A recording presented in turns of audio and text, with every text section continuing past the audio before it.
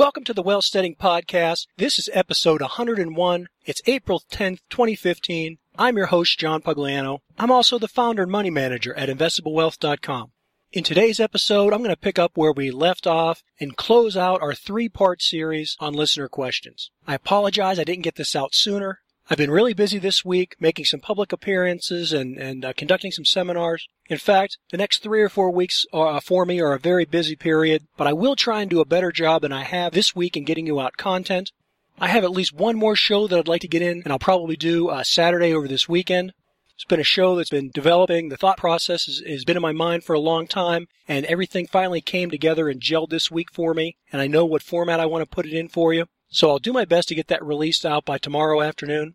So let's pick up where we left off, and that's with a listener question about how to get started in swing trading. You know that I'm not someone that buys and holds, nor am I someone that day trades, but I do what I call swing trading. That's where I generally look for short or near-term patterns. Once I've identified those patterns and then a stock or a particular industry sector that I believe will be favored by that pattern, I go ahead and I make my investment, I buy into that position, and then I see how it plays out over the next, 2 weeks to maybe 3 months. That's generally my holding pattern. Now, I watch that position closely every day. I have certain entry and exit strategies that are built into the plan before I open the position, and then I reevaluate every day how that position's doing, what my original thought process is, if there's new news or information, or if the stock is acting in a different way with, based on its volume and its pricing action. And so I'm constantly making those assessments. Sometimes my plans change, sometimes they remain very rigid. If the stock is performing in a manner that I like, I hold on to it. I hold it for at least another day. I want to see what's happening. On the other hand, if it's performing in such a way that is erratic or is out of alignment with my thought process of how it was going to react, if that changes, well, then I sell the position and I move on to something else. That's swing trading in a nutshell. Sometimes you do it and you hit big home runs. You get a 25 or 30% return. Other times, you may only make 2 or 3 or 5%. Sometimes you break even, sometimes you take a small loss. But when you do that repetitively, with a purpose, with a strategy, on a consistent basis, well, that's how you can build wealth. That's what I've done over these past 30 years. It's not a complex strategy. If it was, I wouldn't be able to do it. I'm not that smart of a guy. I do have a keen knack for identifying trends, and over the years I've learned to rein in my emotions and discipline myself. And so for those of you that want to get involved in swing trading, that's the first area you want to focus on, is being disciplined. Disciplining yourself. Remember, you have no control over that stock. You can come up with theories, you can come up with conjectures, you can draw charts, you can do all those kind of things. But the actual performance of that stock, whether it goes up or moves down or stays the same, that's outside of your sphere of influence. But what you can control is your emotions. You can learn to discipline yourself. To be disciplined, to not be too greedy, and to be disciplined, to not be too fearful. Now that ability to discipline your emotions, that'll be the topic of a future podcast. What I just described to you was kind of a way for you to get into swing trading, and that's a common question that I get is people were saying, well, how do I get into swing trading? Well, I'll tell you, the thing you don't want to do is to jump into it with both feet when you don't know what you're doing. Okay, the easiest way to lose your wealth is to get an ex-wife. The second easiest way to lose your wealth is to invest in things that you don't know anything about. So before you start swing trading, before you get into any type of active trading, make sure you have a system and that you know how to run it. Now, it's a really good idea to just paper trade. That's where you write down your strategies. You say, hey, I've been looking at the price of gold. It's going down. I think commodity prices are going down.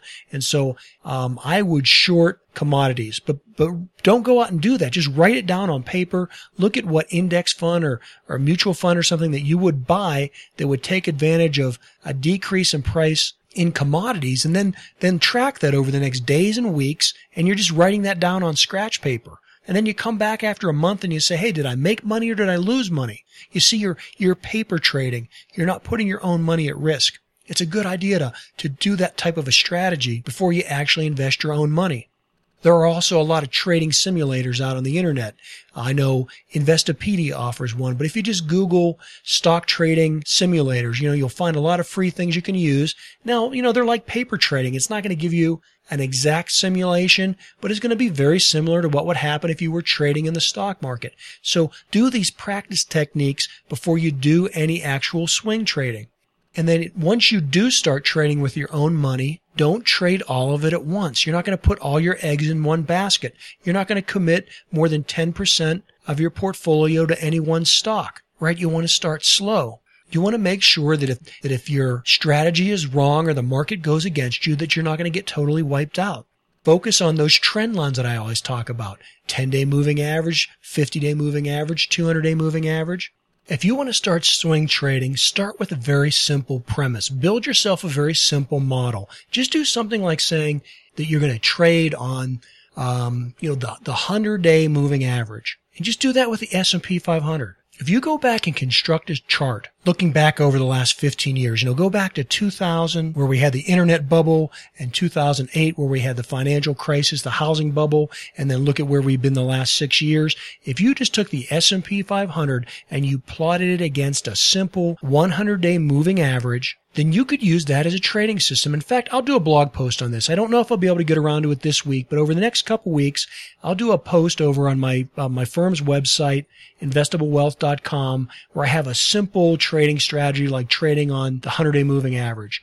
And if you would plot that out, you would have seen that if you would have sold the S&P 500 whenever it went below the 100-day moving average and bought it whenever the S&P 500 index went above the 100-day moving average, just use that simple strategy. Sell when it goes below it, buy when it goes above it. Then you would have found that you would have avoided the major calamities of the internet bubble, of the housing bubble, financial crisis of 2008, and you would also find that it isn't like you'd be having to day trade or trade on a daily basis. I don't have that full chart up in front of me, but I'm looking at just a quick one I drew here. Just going back to the financial crisis of 2008, and again, I'm looking at a real quick spreadsheet that I just pulled up here, so it may not have the definite numbers on it, but it's pretty darn close.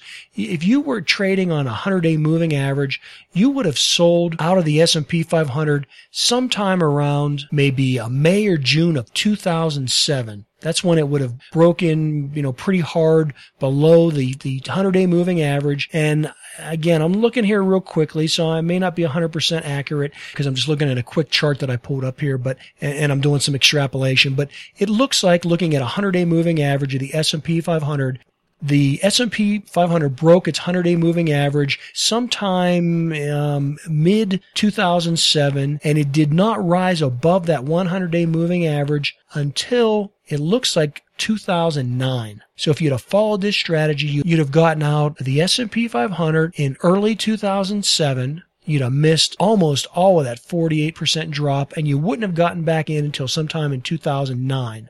And then you could have held that position until about the summer of 2010 when it again broke below its 100-day moving average, and then pretty much you'd have stayed out of the market for 5 or 6 months. You'd have gotten back in for a good percentage of early part of 2011, and then gotten back out and not gotten back in until about mid-2012.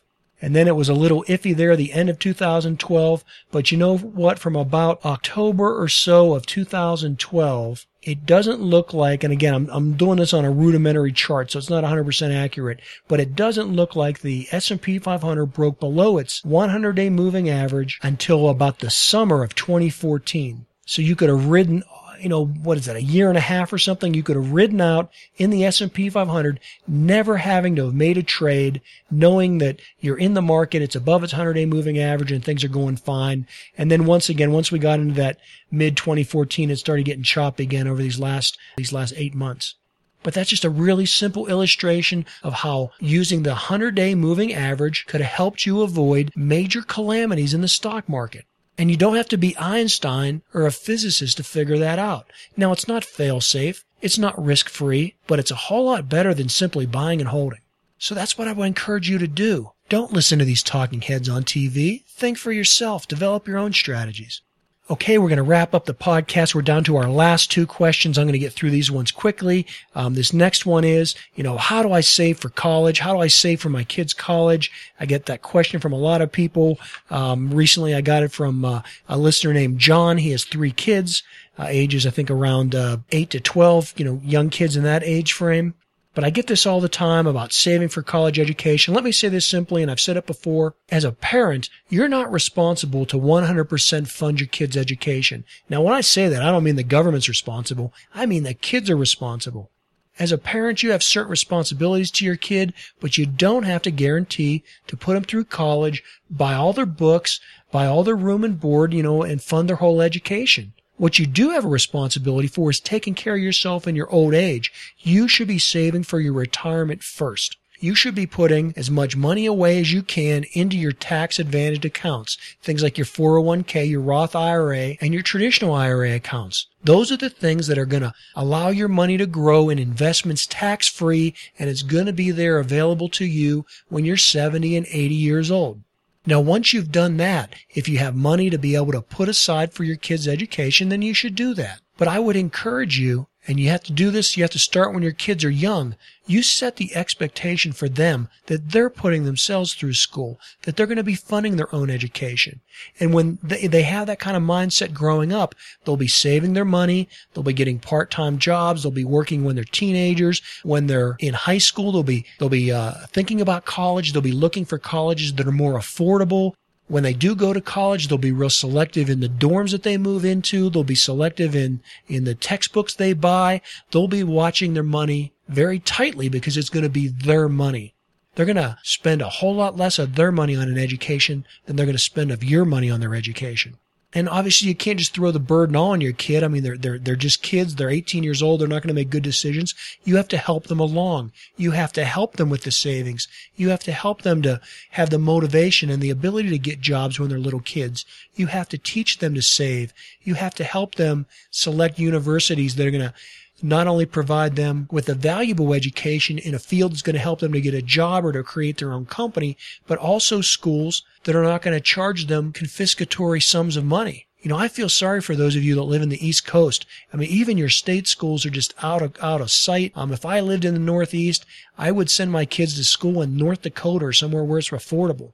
That may not be glamorous. It may not be exciting to be going to North Dakota State and studying engineering. But I promise you, if you send your kid to a state school like, North Dakota State and they study electrical engineering, they're going to get out of there. They're only going to be paying, $6,000 a year in tuition. I mean, even if you factor in out of state and stuff, or they get there and they apply for residency, if their grades are anywhere near good enough, in most cases, if you go to a school like, something out of the way like North Dakota State, they're going to offer you in-state tuition just to attract smart kids. If you graduate from a school like that with an engineering degree, yeah, you're not going to make as much as the guy that comes out of Stanford, but you're also not going to come out with, $200,000 in student loans.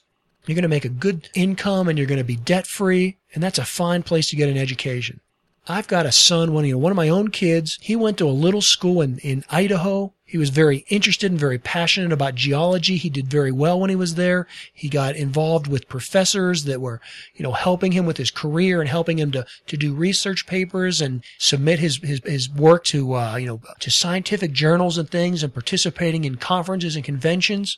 So his undergraduate degree was very affordable. He was able to graduate in less than 4 years. He funded almost all of it out of his own pocket. I kicked in one semester out of the entire time he was in school. He picked up his own room and board and everything. He was able to come out of that little school in Idaho that almost no one has ever heard of, and he was able to get a scholarship to go on to a major university and get a full ride scholarship for his master's degree. He'll be graduating this year. He's going to come out with his first job out of college, and he's going to be making more than the average, 50-year-old American, and he's only, in his 20s. And he did that by going to just a little school in Idaho where the tuition was, just a couple $1,000s a semester. So those opportunities are out there. You got to help your kid pick what's best for them. These high-cost universities, these kids going into debt, $50,000, $100,000, the over $1 trillion in student loan debt, that is the biggest scam of our lifetime.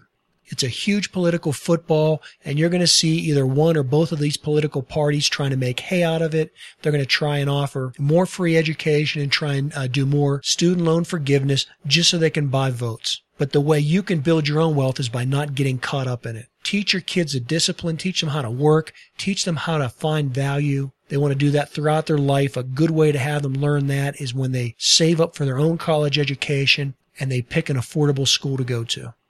Okay, last thing, and then we'll wrap it up. I get a lot of questions on people that want to know about self-directed IRAs, and these are not self-directed like where you just roll your 401k plan over into a brokerage account at Charles Schwab or something. The self-directed IRA that people are talking about, this is where you kind of create like your own LLC. Your money is outside of normal investments. It's an alternative investment. You can use that to invest in a small business or different things like that. I don't have a lot of knowledge in that. I'm just going to tell you the little bit I know from experience of seeing other people. It doesn't work for most people. Now, it can work for you if you've created some kind of a company that you're going to sell that and have shares of it where you're going to make a big payday someday. I mean, Mitt Romney did this with his IRA. That's why he, is able to have billions in his IRA. But you're not Mitt Romney, right? That's not going to happen to you.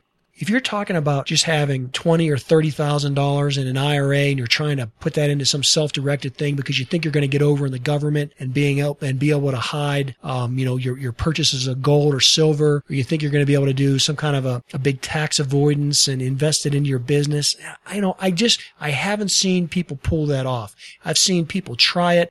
The people that I've seen that have done that and invested in precious metals, well, they bought all that gold and silver in 2011 when it was sky high, and they've lost 30-40% of their money there.